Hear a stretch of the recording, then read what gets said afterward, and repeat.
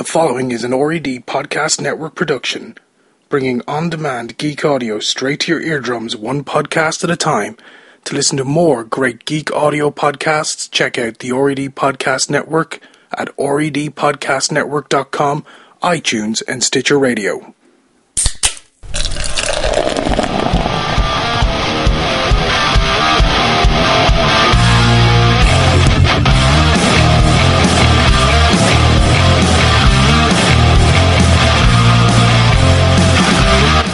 Welcome back to episode number 48 of the 11 PM Somewhere podcast.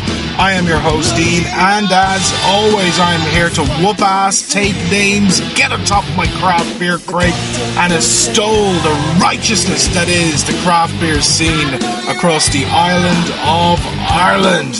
Folks, thanks very much for tuning in yet again to another episode of the world's most dangerous podcast, and a podcast slowly recovering its number one spot on the Irish craft beer podcast scene. It is the morning after the night before, and my head slightly hurts. And now some of you out there are already laughing at that. And good for you. Yesterday, I was up at ABV Fest up in Belfast in the Titanic drawing offices with none other than my good buddies Janice and Wayne from the Irish Beer Snob podcast. I'm coming for you. I'm taking my spot back. And you know what? This is, I think, the first time I've gone to a beer festival outside of Dublin. That might shock some people. Yes, it was the first time I'd gone up. We decided to take the train up, do it as a day trip, go up there and try and sample as many amazing beers as we could. And crikey, did we. I just want to talk through some of the beers that I actually had up there, and I want to talk about the festival itself. Okay, the festival itself was actually quite a small affair. It's not as elaborate or anywhere as big as the Irish Craft Beer, Cider and Whiskey Festival is in the RDS that we have in like Q3 of each year in Ireland. But in saying that, you know, I'm kind of getting to like these smaller festivals an awful lot more. And the reason I like them a lot more is that I think that it's a little bit more condensed, and I think it focuses on what the actual importance of the thing is. My problem with the Irish Craft Beer, Cider and Whiskey Festival has always been that this festival got renamed because of Teelings bringing whiskies, and also Porterhouse bringing their Dingle products, and sort of the growth of Irish cider as well. Now, I'm not saying you should ever exclude Irish craft cider. I do believe that there is a massive gap at the moment for a dedicated cider festival in Ireland, and focusing on the awesomeness that is currently being produced by our cideries. But I do think that, you know, when you've got ones that are just focused exclusively on beer, it allows you to just dial into what you're there to celebrate, which is beer. But in saying that, let's get into talking about some of the beers. Now, up there we had a couple of Irish breweries take the trip up. Galway Bay, 8 Degrees, were up there as well. Now, I know some people are saying, hey, asshole, the breweries that are up in the north of Ireland are Irish breweries as well. Here's the thing. Breweries in Northern Ireland are actually still considered to be British craft beer at the same time as being Irish craft beer. And you know, you can take the nationalist idea and say, well, they're Irish craft beer because they're on the island of Ireland, or you can, like, they can't be both. Okay, it's just ridiculous to say that, because if you look at any of the craft beer sites in the UK that sell the beers that are coming out of Northern Ireland, they're actually listed as British craft beers. They're not listed as Irish craft beers. And I think you have to take it as that the breweries that are up in Northern Ireland are subject to the British tax regime in relation to breweries, and they're subject to British licensing laws about how these breweries are established. And I think you have to draw a line in the sand with that and say that, look, if they're subject to that tax regime and they're subject to the inland revenue in the UK, they're British craft beers. And I know some people are going to take that as controversial, but Irish craft beers to me are beers which are made in Ireland and are subject to the Irish Revenue Commissioners and to them. So you have to take it as that. Even if you take them as if they get exported, like they don't appear in Irish GDP figures, they don't appear as part of Irish exports. So you have to take it that they're British craft beers. So anyway, Galway Bay brought up a couple of beers. They brought up a Foam and Fury. Apparently the last couple of kegs of it that are existing on the island of Ireland, if what I was told. So like Foam and Fury at the moment is, well at the moment it doesn't seem to be around the place too much. In the pubs, which has kind of annoyed me slightly, but these things happen, beers run out, and I know the guys are constantly chasing their tail in terms of trying to keep up with demand, being able to put their hands on hops and the rest of it. Trouble Brewing were up there, which was awesome. You had Boyne Brewhouse up there as well. You also had Kinnegar were up there, Rascals were up there. And McGrath's as well were up there as well. So it was pretty cool to see those ones up there. And in terms of ciders, they had a couple of Irish ciders going up there. You had McIver's going up there. You had Tempted going up there. And that was cool. Now, Galway Bay, they did a collaboration brew with Boundary Brewing called Border Hopper, which was this. They actually marked it that it was an Imperial IPA or a double IPA. And the thing was actually closer to a barley wine than anything else, and it was a really, really beautiful beer. Quite enjoyed that. 7.7%. Just big, bold, brash, just unashamed of what it was, and that was actually pretty cool. Trouble brought up their Centennial IPA, which I actually really like, and even when I got to taste it in the brewery, when Mark Nixon was kind enough to have me over, really, really enjoyed it. Fantastic beer. Boyne Brewhouse brought up their Long Arm Dortmander Export, which is a lager. Now, here's the thing. Me and lagers are a real love-hate relationship, and a lager for me is totally Marmite. Either I will love the beer or I will hate it. There's very, very rarely ever a middle ground. And people out there are like, Jesus, Ian, there's never a middle ground with you. With lagers, really isn't a middle ground. It's just not a style of beer I really enjoy at all. And I actually, I was kind of okay about that one. It wasn't overly, I wasn't pissed off about it, and I didn't love it. I think it's one of the few times I've had a lager and I went, it's alright. Now, a couple of the other beers that were up there were, like Mad Hatter had this thing called Fada Stout, which was a 9.5% Imperial Stout. And the absolutely crazy thing about this was, this in no way gave any hint that this was an Imperial Stout. I mean, this was like a ninja wrapped in velvet, and you don't even know it's hit you until you're like lying on the ground looking upwards. It was beautifully silky, beautifully smooth, and just absolutely insane. And here's the funny thing.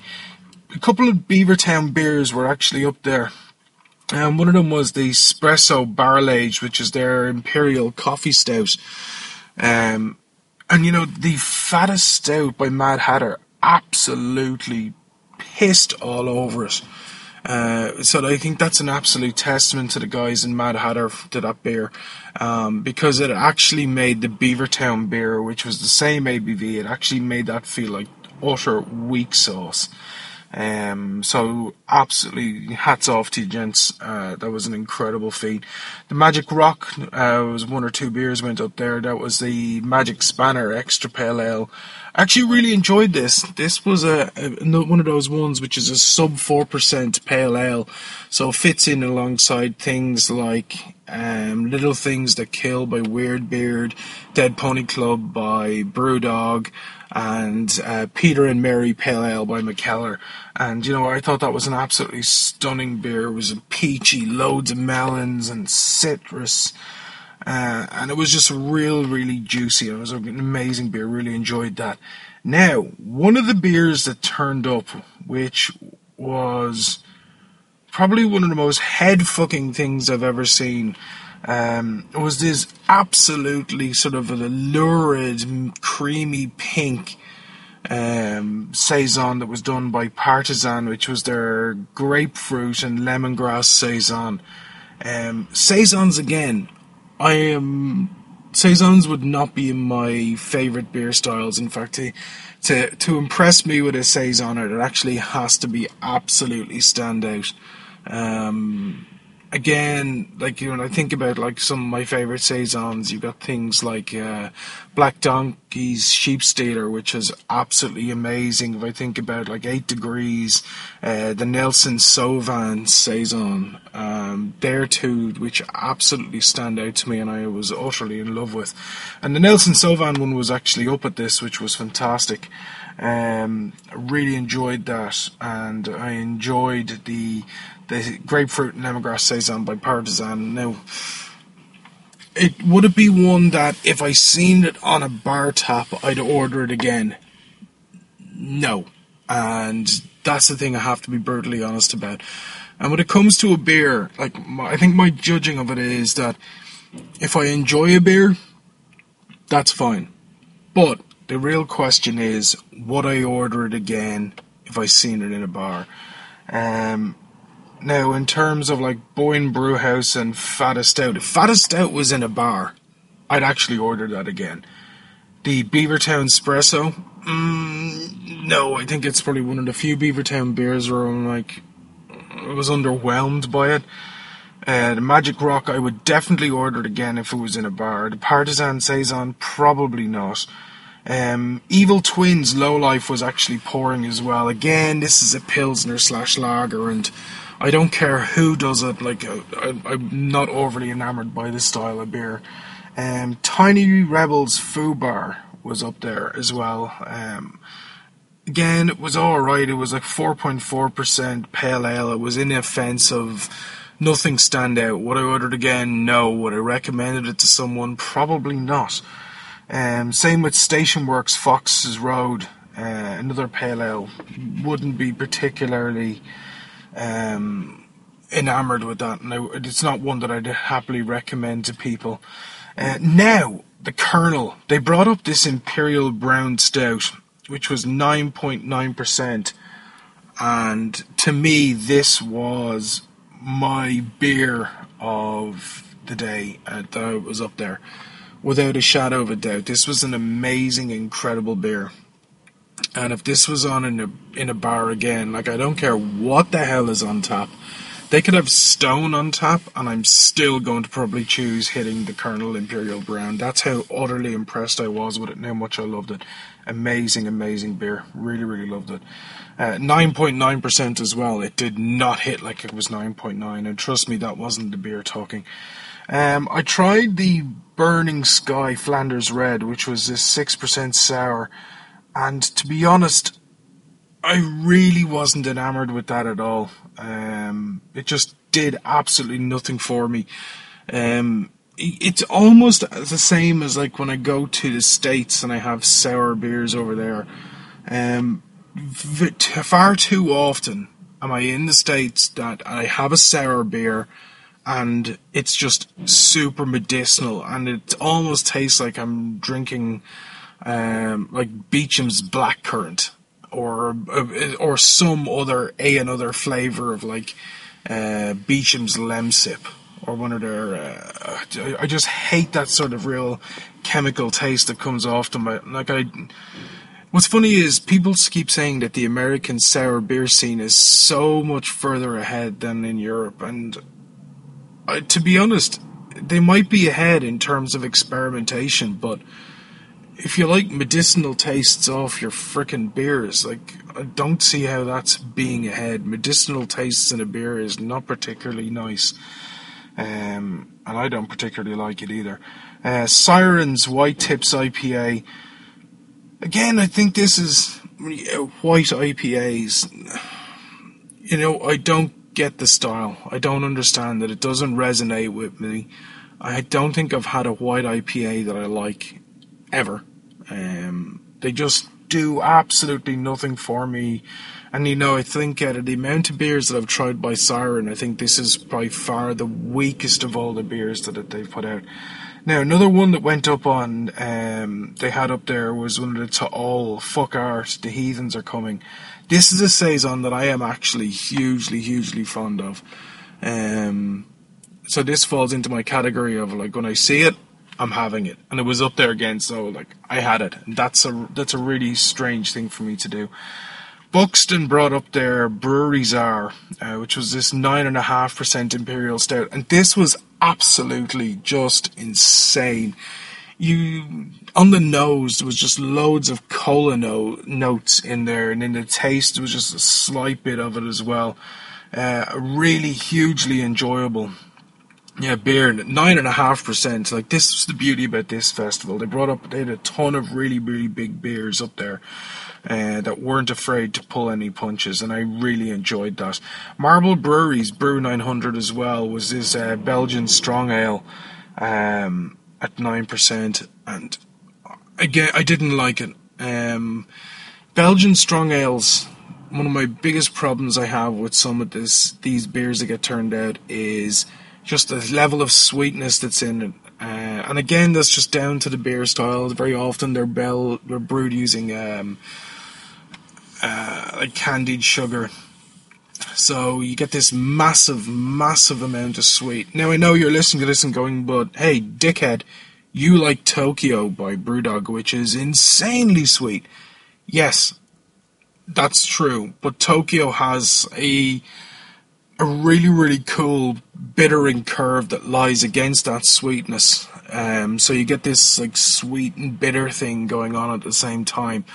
And that is thick and luxurious, whereas this, it was just kind of like syrupy, sickly sweet, which I really, really wasn't that enamored with. But again, I think it's just because, like, Belgian strong ales and me, we're just not best friends at all. I don't think we're ever going to be. Poker Tree's Dark Nirvana, which is their black IPA at 6.5%, utterly in love with this. This is another one of those, like, sort of black IPAs that just absolutely nailed to the fucking floorboards what a black IPA is supposed to be. Too often I've had a black IPA and I've found myself going, you've missed the point of having a black IPA. This one just absolutely nailed it. And again, I think I like Sam Black's IPA. Really enjoy that. And there's a couple of other black IPAs I've had. I think it's like Libertine. I've a huge fond spot for.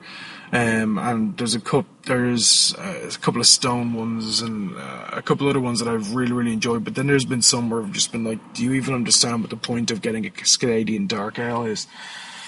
This just nailed it to the floor. Hilden Brewery's Twisted Hop IPA. I've got to be very upfront. I don't like the beers that Hilden do. They're just not to my taste. They're not to my style, not to my liking. And again, it's not a reflection on the way that they make the beers. I think they make some incredibly well-made beers, but they're just not for me, and that's regrettable. Maybe that's my loss. I don't know, but I wasn't that happy with it.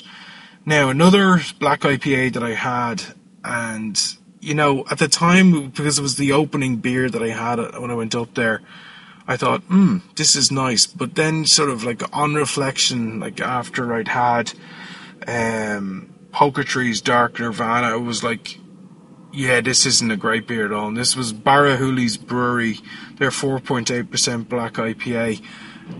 And, you know, I think it's just the fact that it was actually very, very thin at 4.8. I think it lost so much of what should carry in a black IPA in terms of, like, chocolatey coffee notes coming across in the IPA. I think it lost an awful lot of that. And I was not that gone on it as a whole. Now, in terms of ciders, I did try the Long Meadow cider that was up there, and, you know, that was actually kind of enjoyable. It was almost like this fruit crumble type flavour going on, and I really I like that. It's a beautiful thing. You know, I'd often thought about, in terms of like ciders, it would be really cool to try and do a cider, add some lactose to it, add a little bit of lemon to the apple process, and just to see if you can even blend it with I don't know, like a really sort of a nice red ale, and you get this sort of like an apple crumble hybrid going on in a glass. I think that would be absolutely fantastic. Again, that's just my fucked up thinking in there. I'm always just trying to find ways to do something really cool when it comes to cider, and it comes to beer as well. It's just a brewer in me, and the crazy mad scientist, as Wade would call it. But, you know, the food that was up there as well was actually really enjoyable. They kept it quite simple, kept it quite local as well, which was great. There was one of the Woodworker beers up there as well, and I got to try that. And again, it was okay. Wasn't really that enamored with it. To be honest, you know, I look at these sort of festivals, and yes, I understand that the majority of people who are going to attend them are people who maybe not as far down the rabbit hole as maybe I am. And I understand that. I understand that there's a balance that has to be shifted between them. But my issue with it is, in one respect, is that we have the likes of Diageo jumping in with like their Smithwick's Blonde and their Smithwick's this, their Smithwick's that, their bullshit brewers series. And they are now redefining the entry-level part of craft beer. Whether I like that or not, or whether any of us like that or not, they are now jumping in and they're defining that, you know what, these are starter beers. Even though they are not craft beer under any fucking circumstance. There is no craft in a massively industrial process where there is no fresh hops going in. And it is the result of what comes out of a fucking science lab. So, to me, it's not craft. But that is now seeing as people moving away from macro lagers like Carlsberg, Heineken, and these macro breweries are looking to introduce people to this. And, you know, if I'm a craft beer brewer, I would actually be looking at this going, okay, why am I trying to compete with this entry-level starting point? Okay, why? And when you look at so many breweries that are popping up in the island of Ireland, why would I not be looking at picking up people who go from, yeah, I've had the blonde and I've drank that for a while, it's getting meh, I want something a little bit more adventurous. Why would you be not looking to pick people up and hook them in at that point? If the big boys, you know, the big boys are never going to do anything exciting. They're never going to do anything interesting. They're never going to do anything original. And they're intent on going for this middle ground market because that's where they see it's being hoovered up. So why would you not want to step one footstep away from that and move towards the next step where you can pick them up? Or you can pick up people and you can hold on to them. Because right now, the way I look at it is that so many Irish breweries, and again, this isn't really a criticism, it's more an observation. So before people start sending me anthrax in the post and the rest of it, why would you want to give people an entry into craft beer and then give them absolutely nowhere to go but to go and buy foreign imported beer. And yes, I did just say that. Mr. Brewdog Ireland himself did actually just say that. I am guilty of this, but it's because Irish brewers, 9 times out of 10, in fact 99% of the time, after they put out these really, really incredibly well-made pale ales and IPAs, they give me nothing else, nowhere else to go, nothing exciting to go to. I think in Ireland, Brewdog's Punk IPA, as far as I understand it right now, I think is the best-selling craft beer in the country in terms of volume that's shifted. Now, here's my point. Only one brewery in this country has made a beer in terms of an IPA that is on par with that in terms of flavour profile. And that's 8 Degrees with their full Irish. Sam Black's KPA, it is for me also one of those beers that's on par with it. But because it doesn't carry the IPA name, it's just like a Kinsale Pale Ale. You have to consider it, even though the ABV is higher, you have to consider it in the same league as, say, Dead Pony Club. But on a technical level, being an asshole, Dead Pony Club to me is a better beer because it's at 3.8%. It packs in all that flavour. Now, Sam's Session Pale Ale, called a Session, I would say, like, ounce for ounce, is as good as Dead Pony Club. 2 slightly different beers in terms of their approach and the flavours that they're bringing out, but again, equally impressive. I don't think I've had an IPA by an Irish brewer, like, apart from 8 Degrees, that it was, I could say, was as good as Punk IPA, or as consistent as Punk IPA. That's even more fucked up. So Irish brewers, like, the one message I would give is, if Diageo and them are so intent on jumping into this middle ground, middle of the road craft beers, okay, you can't compete with them on money spend. You can't compete with them on marketing. So they are going to heavily market their drab, dreary, chemical-loaded piss pale ales. And nothing you can say by going, well, hey, they're not made with fresh hops. Hey, they're made in an industrial process. Hey, they're not craft. Consumer doesn't give a shit about that, ultimately. The consumer also doesn't care about the price point because those beers are also starting to be priced in the same category as craft beer. So you can't differentiate with them on a marketing basis, and people are going to buy with their eyes. So, and everyone who goes into drinking craft beer, they eventually move into other beers and they move into stranger, stronger beers.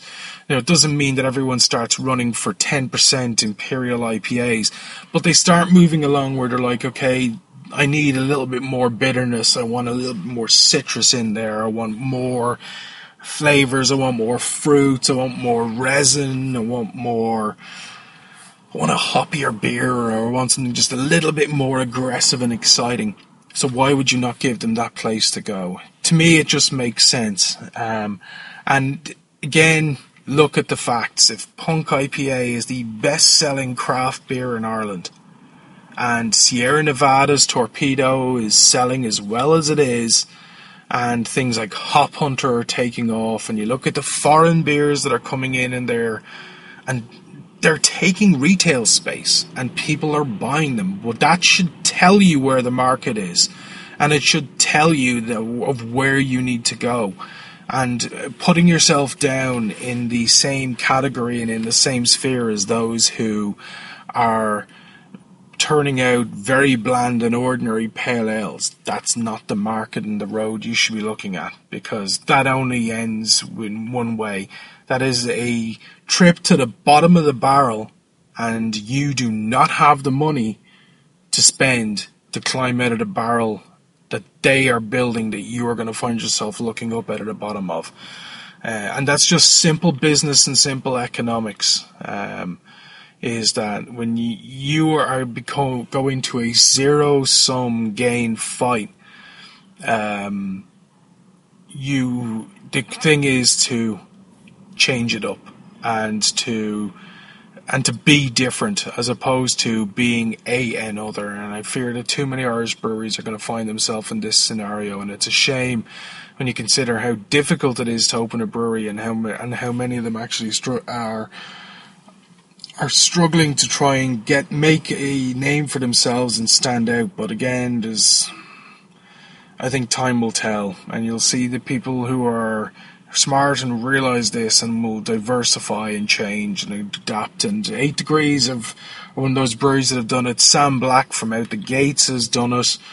I have hugely high hopes for Rye River, based on the fact that Alex is the head brewer over there, and he is just an absolutely insane maniac when it comes to beers. And I know Niall and Alan, they want to do things a little bit crazier and a little bit more interested and different as well. I look at what Richard is doing down in Black Donkey, again being really bold in this really kick-ass saison that he started out in. And then his summer beer that I got to try, which was just absolutely mind-blowing. Trouble again, Mark Nixon really just starting to turn out some really weird and cool beers. Again, I really like that.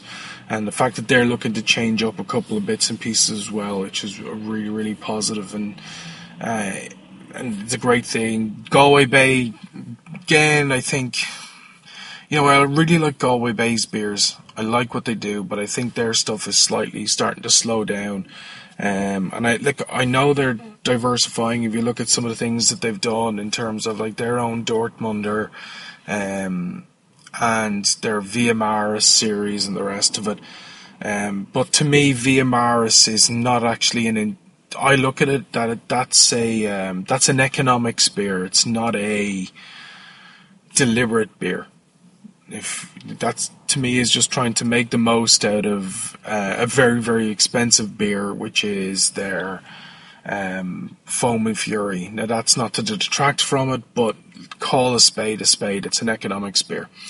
I'm looking forward to seeing a little bit more crazy stuff coming out of them. I know they've got this barrel aging program sitting up in the old brewery at the moment, and I know that the sours that they put out from that they have been really, really enjoyable. So I'm hoping for a couple of more of those to turn up and all the rest of it. Going to beer festivals is great because it allows you to look and take stock of what's actually going on and what beers are available and what beers are trying to be pushed forward, because it gives you an idea of where the market actually is. And in Northern Ireland, I'm looking at that and looking at the beers they had. And the British beers and the foreign beers still tending slightly to rule the roost. But you think about Beavertown, Magic Rock, Colonel, and a couple of the other British breweries, they are really starting to punch back and fight back. And they're like, you know what, this is our market and we want to control it. And we're not going to let foreign beers push us around. And I think Ireland needs to just take a little bit of stock of that.